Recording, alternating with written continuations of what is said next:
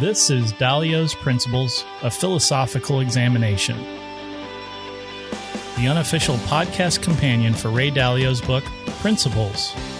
This podcast will deeply explore the book and principles. The podcast is hosted by Micah Bays and John Sextro. Micah has a PhD in philosophy and has taught numerous college philosophy courses, including The Meaning of Life, Ethics, and Reason and Argument. John shares his perspective from years of experience trying to live out Ray's principles in his life and work. I'm Micah Bays. I'm John Sextro. This week on the podcast, we're going to be talking about I did that again, Micah. We're going to be talking about Chapter 5. This is the sixth episode of our conversations. Since we started with the introduction, the chapters and the episodes don't exactly match up.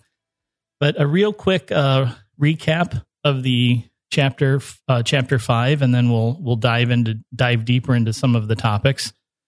The title of this chapter is The Ultimate Boon. It covers time span from 1995 to 2010 in the history of Bridgewater and Ray Dalio. He talks a lot about setting up a trust for his family so that they can benefit from his wealth over time, figuring out how to have that long-term wealth where it can really weather the storm of economies and how he goes about that. He goes through this decision as to whether or not to try and grow Bridgewater into a huge company or keep it a small boutique, and that he's weighing the pros and cons there. Really starts to get into principles more, and we'll come back and talk a lot more about the principles. And then his discovery of psychometric testing, and we'll talk what about all that is and what that means. About creating baseball cards to sort of encapsulate individuals in their traits, just like you would see in baseball cards. Did you have baseball cards when you were a kid, Micah? I did. I was actually more of a football card guy, but I did have some. Same idea. Yep. So we'll come back and talk about that. In the book, they go on to talk about being on the cutting edge and trying to remain solid in their estimates and predictions, and then dealing with a potential economic crisis in 2008, helping out the policymakers, making great returns, and then sort of wrapping up with how Bridgewater would go on to succeed in a world where Ray has retired or moved on in his life. And so that's a real quick, high-level synopsis of the chapter. I think, Micah, some of the things we wanted to go a little bit deeper on for all of our listeners, some of the really interesting stuff was more about the principles. So what did you see? What did you experience? Or what did you learn as you were reading more about how those principles were coming about? Yeah, I think one interesting thing for me was kind of how late in the game principles came around for Ray. He talked about, he's talked earlier about how he would write down whatever, his thinking was as to, investment strategies and keeping a record of those so then he could revisit them and then reapply them and then input them into algorithms.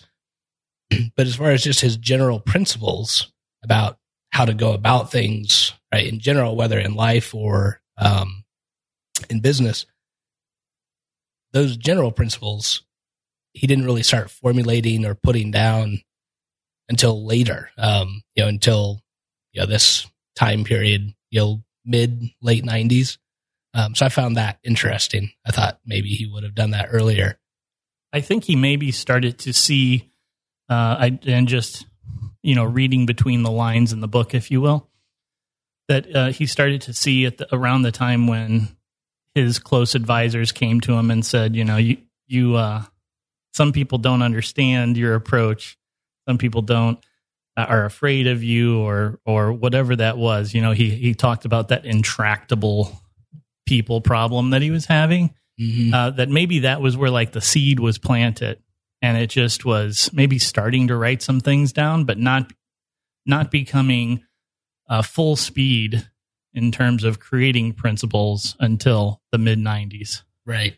Yeah, it did seem just like a matter of circumstances that he realized, hey, there's this need for these things to be written down so people can be aware of them and discuss them. And so then they can also be debated. Mm-hmm. It's interesting because you see in companies all of the time that there are patterns to dealing with situations, or there's just patterns to situations in general. What sort of things are going on inside of companies?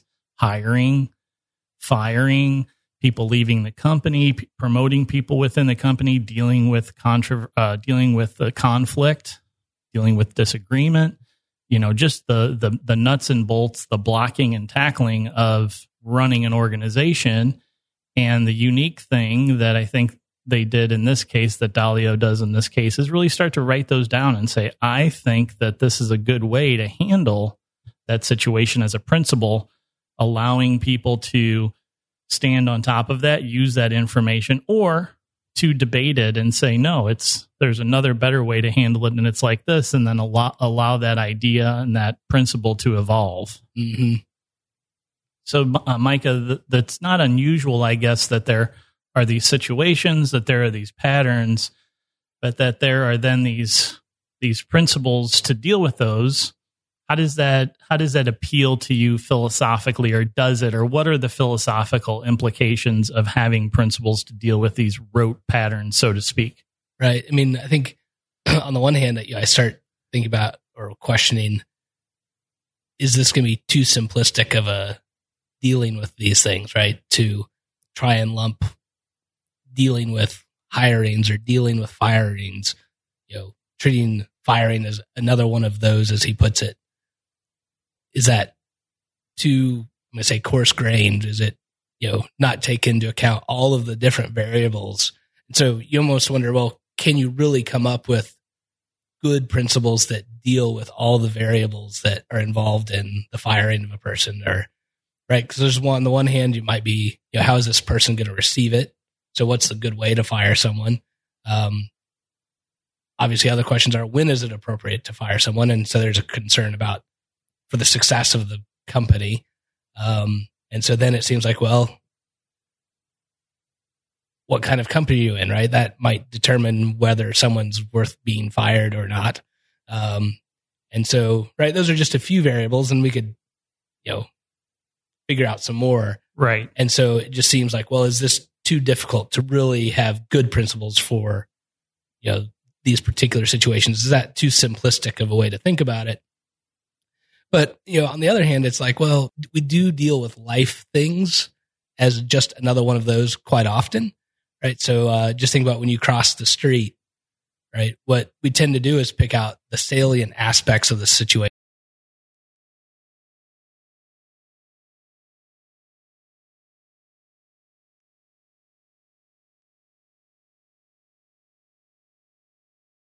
Figure out how many leaves are on that tree.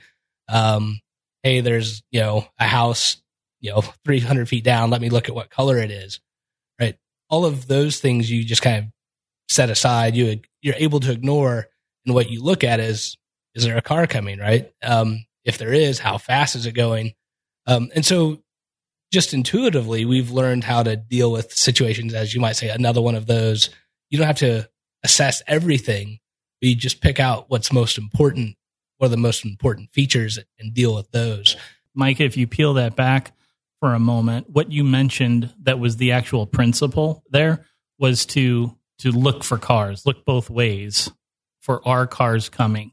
Mm-hmm. No one tells you to assess how fast the cars are coming or how to take a step off of the curb and onto the street.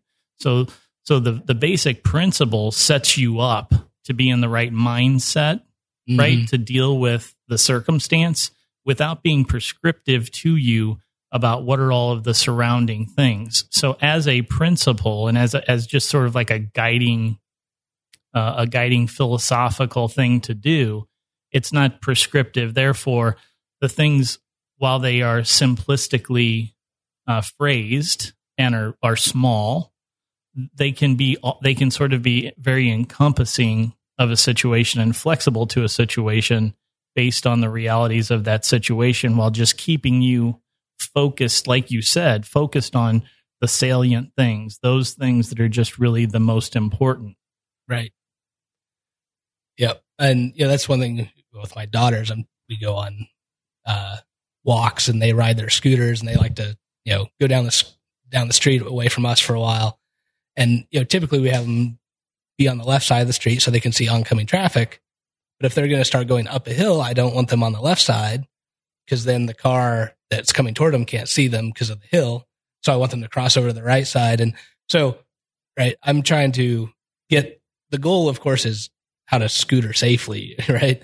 But then they've got to learn what the important features of the situation are. It's not just whether having the car come towards you, but can the car see you? So sometimes you want to be on the right side.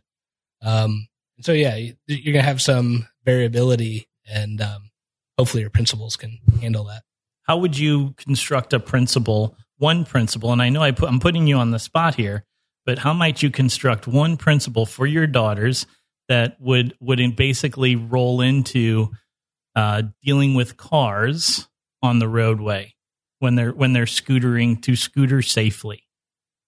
Well, on the one hand, you want to improve your visibility of other cars, right? That's typically why you go on the left side, because you can see the car coming at you. But you also want to increase your visibility to cars. So I guess I don't want to say one principle, but it's, to be safe requires a couple things, right? There's at least two things you want to do. Maximize visibility of cars and maximize visibility of you to other cars. That's perfect. So that sort of rolls up, and that leaves a lot of variability. It doesn't say be on the left side or the right side. Mm-hmm. It gives them that set of guidelines or buoys that are out there that say, I need to think about, can a car see me? Can I see a car? Is it better for the other cars to see me or to me to see the other cars? Right. And I think you're saying the default position should be you be visible to the cars first. Right. But I also think it speaks to the fact that you have to take into account who you're teaching this to, right? Because if I just told my children, increase your visibility and increase visibility to others, they'd be like, what? Right? So I might give them a couple rough guidelines that are good in most circumstances, but not all circumstances, right? Be on the left side, except when going up a hill, get on the right side. But there's other factors. But so that's dealing with young people, with children in your case. Right. With adults, in our circumstances, hopefully we can maybe just be a little bit less specific and as Dalio does, put those principles out there to help people think, hey, I should be visible. I should be able to be seen. I should be able to see. Okay, that's a good principle to deal with safe scootering. Right. So I think that's a great example of how we can create our own principles in life to help guide our path. So John, as we talked about, in this section, we see kind of the growth of his principles and the way in which he starts writing them down and presenting them to other people. So one interesting thing is, by 2006, he had approximately 60 work principles. I believe he's got about 300 now. So I think he's probably just continued to refine the things he's thinking and identifying them. But we also see here, as he started writing down these principles, a lot of this is for the purpose of creating an idea meritocracy where the best ideas win. And one thing he's discovered is that he needed to increase transparency in the company. And he said, without transparency, people could spin decisions any way they want. And now what he means by transparency, I'm going to say at least at the organizational level, is that people have access to almost any meeting that they want to have access to. He pointed out initially this was pretty easy when Bridgewater was smaller. They could just go in and just attend just about any meeting they wanted to. You could just show up? Yep. Wow. And, imagine, if you are, whatever your current work environment is, not you, John, specifically, but our listeners, whatever your work environment is, imagine, if your, executives were having a meeting, you could just walk in and sit down without an invitation, just literally an open door policy for the meetings. That's roughly the scenario they had. But as the company got bigger, he realized that just wasn't practical. One, you have so many people, you have so many meetings going on, you can't attend all of them. And you have conflicts where if you're at one meeting, you can't be at another meeting. Yeah, that would really grind things to a halt, right? If everybody was just going to everybody else's meetings all the time, it'd be like, oh, we can only have one meeting per hour for every hour of the day. But I guess that's not feasible or even logical to try and do. Right. And so he still wanted transparency. And so the way to do that was do video recordings, right? Record each meeting, or as he says, right, there are some very rare exceptions.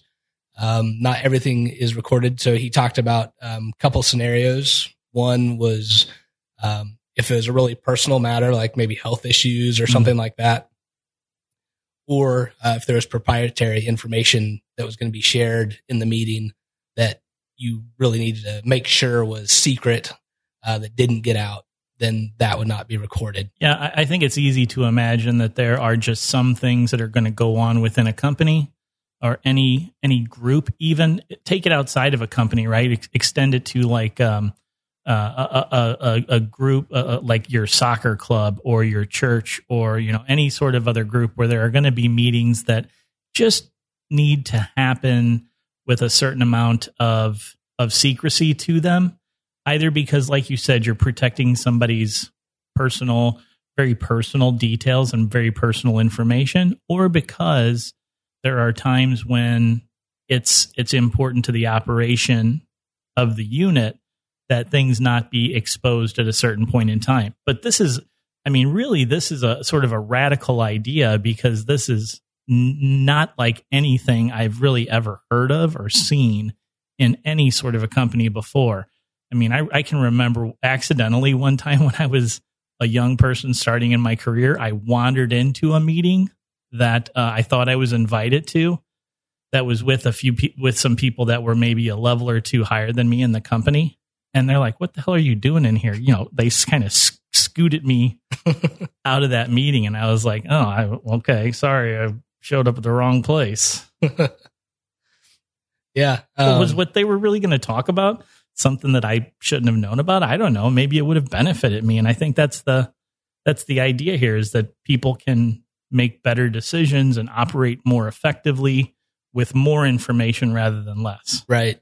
Yeah. And one of the things he said is, if you don't have transparency, people can spin the decisions that get made in those private meetings any way they want, right? They can say, oh, well, the real reason they decided to do X was because, it's going to benefit them or it's going to benefit their family as opposed to the company.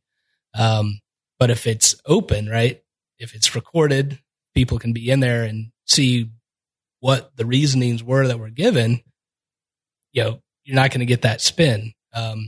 Right. For one, right. Suppose someone does want to spin it. They could go to their coworker and say, oh yeah, did you hear about why they made that decision?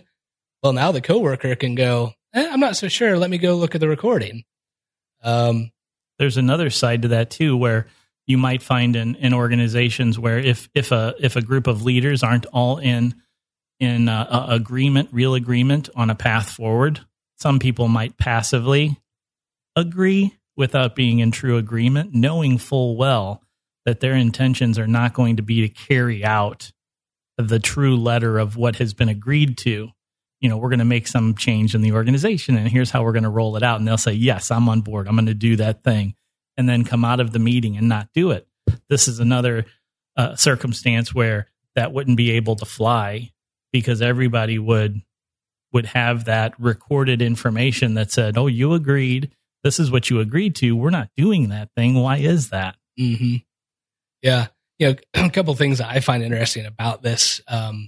So one is, to what degree does distrust play in the need for transparency? So here, and I'm going to say for organizational transparency. So I'm going to separate that out from when he talks just about radical transparency, about, you being open with other people about what you think about them or about a situation. That's one thing. But as far as I'm going to say organizational transparency, where people are allowed to be in every meeting, or you can have a video recording of the meeting, right? If we could trust other people, if we could trust they had good intentions, then it seems like the recording, that kind of transparency wouldn't be as necessary. Now, but not necessarily. I could see, there might be some other benefits of the transparency in that, well, if I don't know what was decided in a meeting, I might not be able to give as good a feedback, right? I might, if I listen to a meeting and I hear the reasons they give for their decision, I might be able to come back and say, hey, I heard what you all said. I heard why you made your decision. Let me give you some other considerations that might change your opinion. So you may want transparency just for the purpose of getting better decisions. Certainly Ray talks about that a lot. So organizational transparency may not be a factor just of mistrust. I wonder, Micah, if it sort of even alleviates the need for there to be trust. Not like I shouldn't trust, but that I no longer have to worry about trusting what you tell me when you come out of a meeting, because, it's like, well, why would Micah not tell me what is said what was said or how it was said, because I could just go listen to the recording?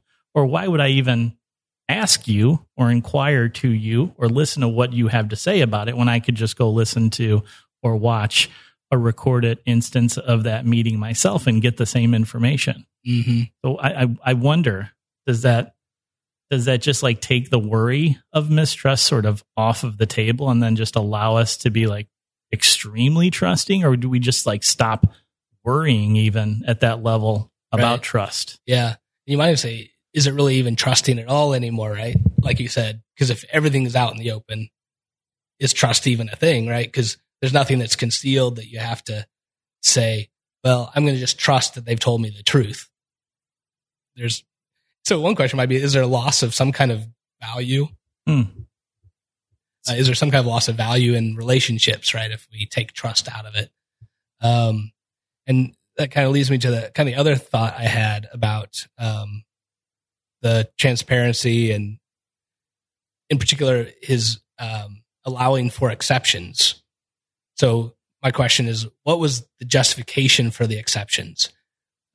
Given that, right, much of idea meritocracy and radical transparency is the goal of success, are these exceptions for that purpose? Does he think we're going to improve our success by not recording these particular meetings, personal health issues or topics, scenarios, or proprietary information? It seems like in the case of proprietary information, the idea is, we want to preserve the success or promote the success of the company. If this gets out, that would be really bad. Right. But the private issues or personal issues, does he think that ultimately that's still going to make the company more successful by having these exceptions? Or is there some other good, some other value that he's wanting to promote or retain, perhaps at the cost of greater success? So I just curious if he sees that as in conflict in values. That sounds like a point to ponder. Yeah.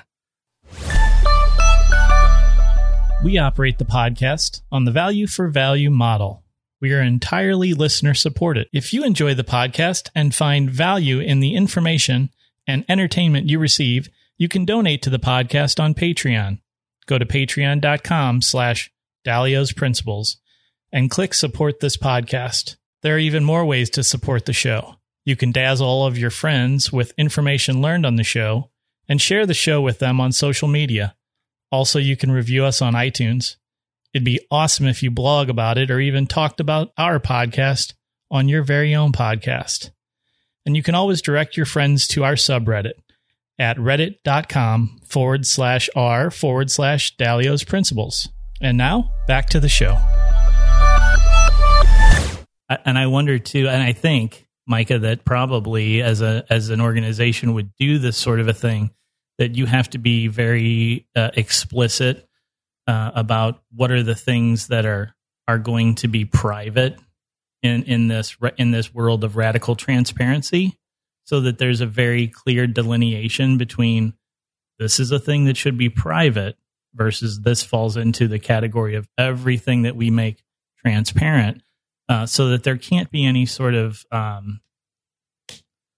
what would you call it, like playing gamifying this in a way where it's like, yeah, this is supposed to be transparent to everyone, but we're going to say it needs to be private because, so you've probably have to be very explicit with drawing those boundaries. Right. Of course, then you still have to trust that that's, someone's not making up the excuse for the, what the real reason was for it being private, right? Sure. They can say, well, we've got to discuss a health issue, and it wasn't a health issue at all. There is that. Okay. Yeah. So there's trust. There's we here comes trust again. So the trust is back on the table.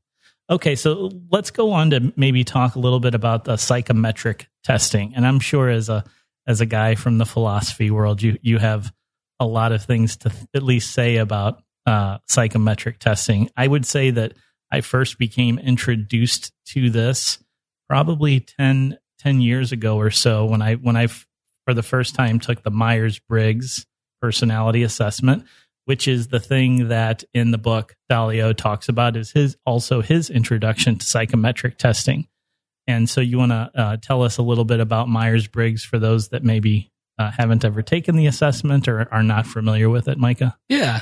So one, Myers-Briggs, the psychometric testing is more in the realm of psychology as opposed to, right, my background is philosophy. Yeah. And I'm not confusing them. I'm just saying that that's probably interesting still as well. Absolutely. Yeah. As a philosopher concerned with truth, right, there's also the question about how the mind works and how we kind of get at the truth with our brains.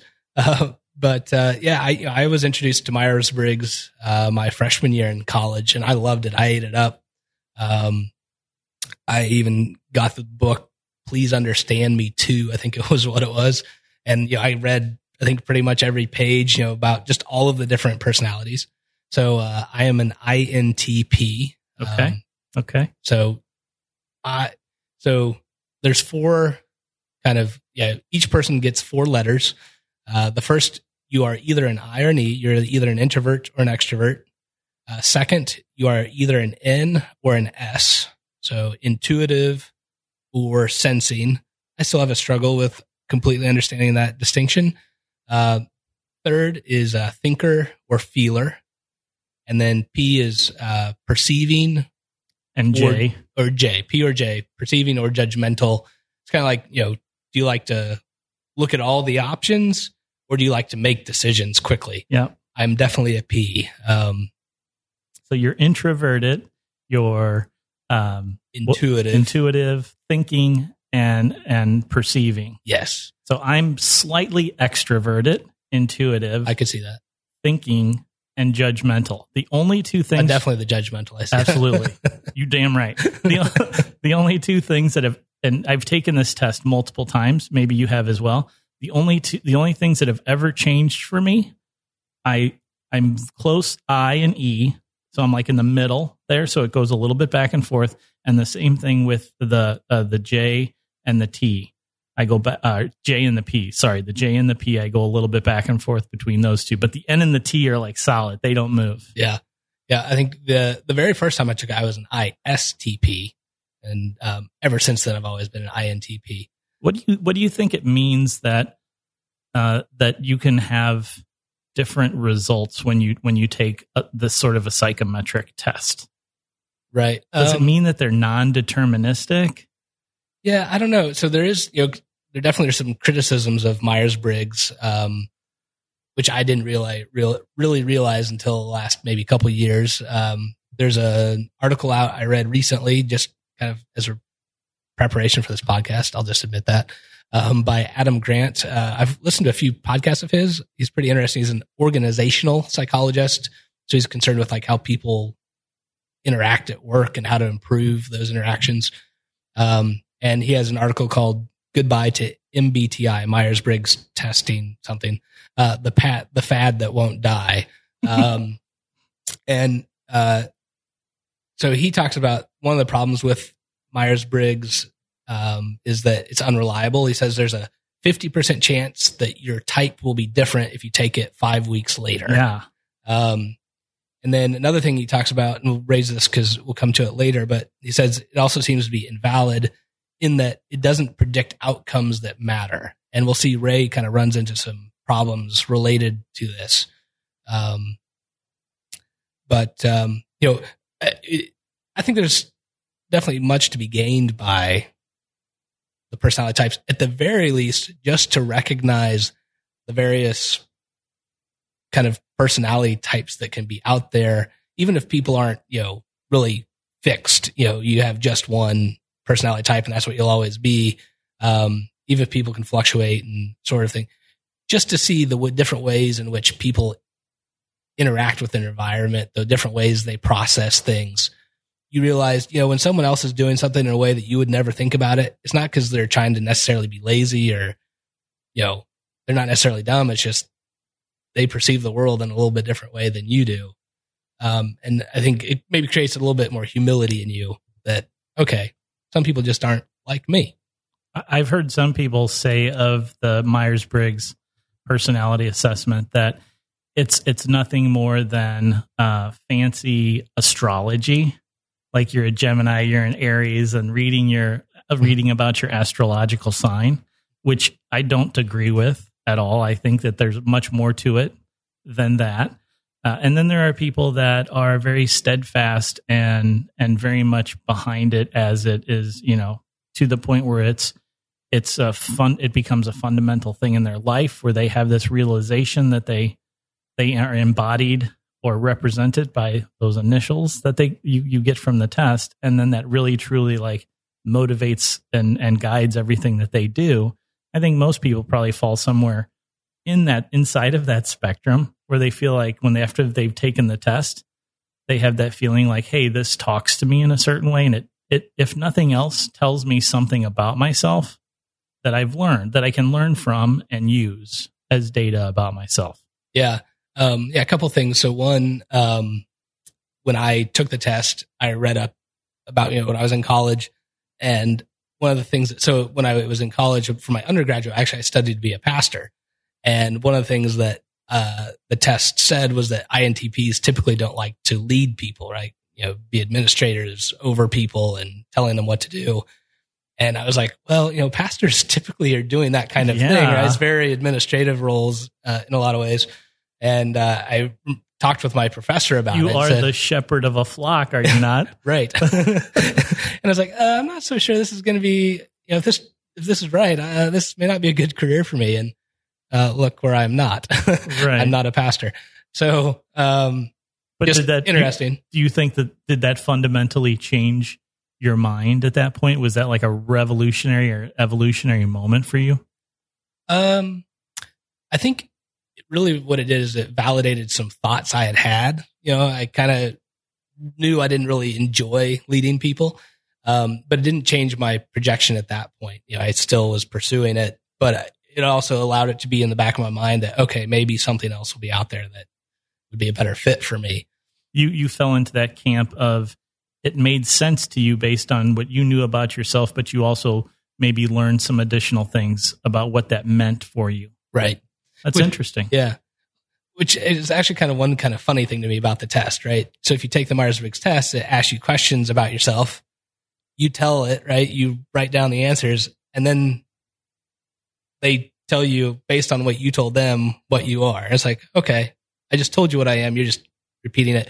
They're really just kind of categorizing it is the way I think about it. As long as you're answering honestly. And that's what I've always tried really hard to do, is just sort of give reactionary answers to the questions rather than trying to think about them and think about, well, what does the test want me to say?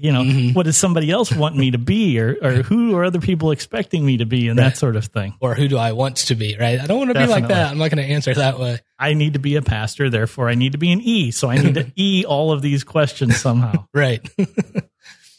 So that was one thing. Now the other thing is, so Adam Grant, the professor who has this article about the problem with Myers-Briggs, he doesn't say get rid of it entirely, But he points out there's a couple other, I don't know what you want to call them, I guess personality frameworks, if you will, sure, that incorporate much of Myers-Briggs, but they add on a couple other things that make up for some deficiencies in Myers-Briggs. So there's one that's called the Big Five, and then there's another one that's called Hexaco.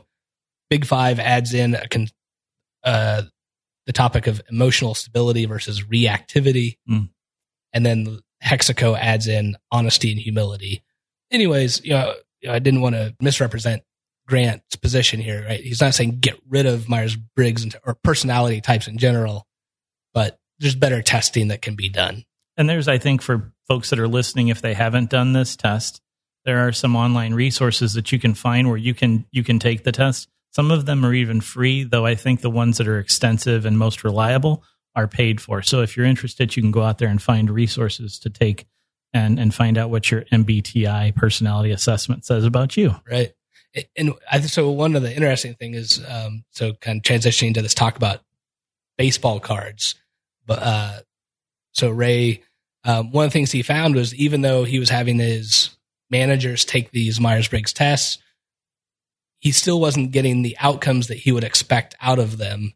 And I think this actually speaks to the invalid critique of Myers-Briggs, in that the invalid critique is that it doesn't predict outcomes that matter. And he was thinking that by looking at their Myers-Briggs type, he would be able to fit managers into the correct roles, and he wasn't getting the outcomes that he expected. And so then he came up with this idea of baseball cards, and the idea is you could list people's stats and talk about what is it that they're good at, what are they bad at. So you might say, like, just a couple examples, like degree of creativity, their ability to discern the big picture, right? Some people are really fine grained. They're kind of trees people, and then some people are forest people, right? And they details oriented, that sort of thing. And so then you could rate people on these various traits, and this would be public. And the idea is you could better position people for success because you knew what they were actually good at. Maybe, and also maybe as you're interacting with people, understanding how best to interact with someone, or how best to work with them, interact and work with them as you're going through that journey of learning about someone and starting to have a relationship with them, a working relationship with them, that these traits tell you something and help you be aware of how is the best way for John and Micah to work together, or for Micah and Sally to work together, etc. Right? Mm-hmm. Yeah, I think this really could help you play to your strengths as opposed to feeling like you have to do everything well, right? So to go with the baseball analogy, right? Someone who's kind of a skinny baseball player and feels like he needs to hit home runs because those produce the most runs. But if they realize, no, I'm not a home run hitter, I just hit singles and doubles, and that's what I do, they can feel comfortable with, okay, I'm going to stay within my strengths and try and do that best instead of striking out a lot, trying to hit home runs even when I can't. So using that, since that's actually the title of what it's called, the baseball card, extending that analogy into the world of sports and also into the world of business, I think people would have some hesitancy here to want to have a baseball card about themselves, even though professional athletes have them all the time, obviously. And today, in today's world, I mean, there is no like static baseball card. Well, they still have them for collecting purposes, but you can go out online and find out really detailed stats on professional athletes today. So to do that for individuals, I would imagine that people would be somewhat reserved about, oh no, somebody's going to find out that I'm not the greatest home run hitter, and are my other stats well represented enough to justify me on the team? I'm like, am I a great defensive player, or am I a great support player, or that sort of thing? And in equating that, of course, to positions within an organization or a work environment. Mm-hmm. And I think there's concern about, can I trust that other people are going to rate me accurately, right? Could be that someone doesn't like me, and so they say, this person's not creative at all, even if they really are creative.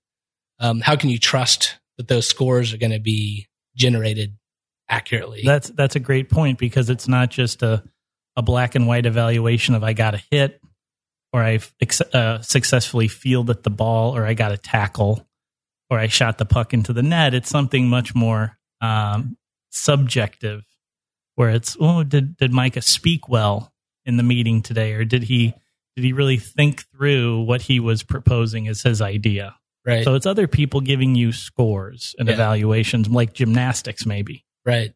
Yeah. Well, and as a former professor, we used to have student evaluations. At the end of the year, you would get very conflicting evaluations, right? They would say, he was very clear.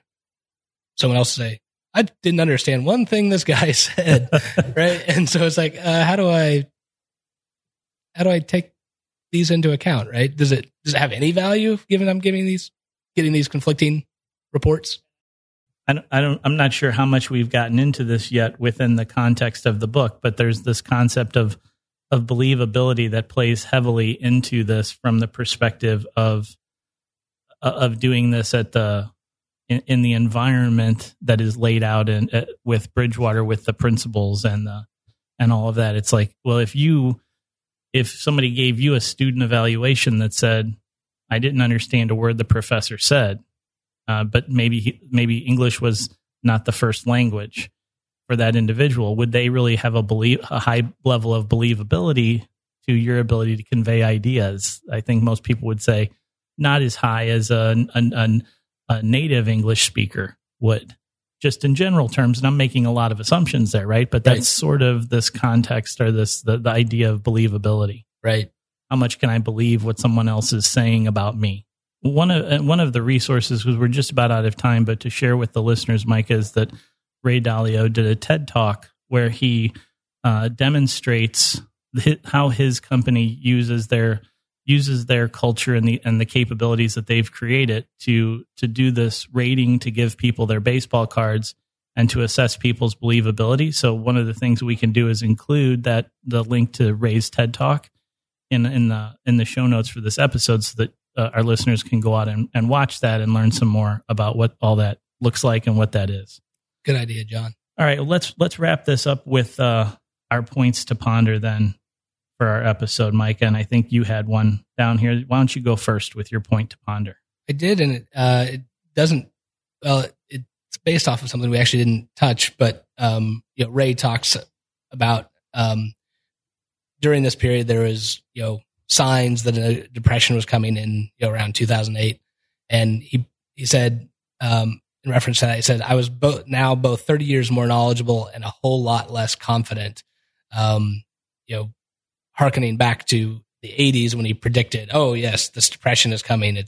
I know it, certain. And so in the 2000s, he said, all right, I see these signs. Looks like it's depression's coming. But he was actually a whole lot less confident. One point to ponder is, of the important things you think you know, so, for example, about the meaning of life, what's worth pursuing, what's good in life, and so on. Why do you think that you know them? And a follow-up question might be, what's your basis for thinking that those things are true? Very good. So mine is less of, I guess, a point to ponder and more of like homework to do for people. If you want to think more about yourself and you know what your MBTI is, or if you have a desire to find out what it is, to do that. And then to think about what your baseball card might look like on top of what you got out of your MBTI assessment, and maybe even doing the things separately. So I did this exercise about a year and a half ago where I sat down and I thought about what are all of the skills that are important to me in my job, and how would I give myself a score, like from 1 to 10 is the scale that I used on those skills. And just thought about them and reflected on those things to consider, which of these skills are really important to me? Which ones should I consider getting better at? And just sort of using that as a way to help me figure out what do I need to do to improve and evolve as an individual. So a thing for people to consider maybe trying out and doing. Interesting. Thanks. All right, so the next time we'll be back with Chapter 6. Thanks for listening. Let's keep the conversation going on our subreddit, Dalio's Principles, at reddit.com. The subreddit is Dalio's Principles, all one word. Join us to interact with a community of like-minded individuals.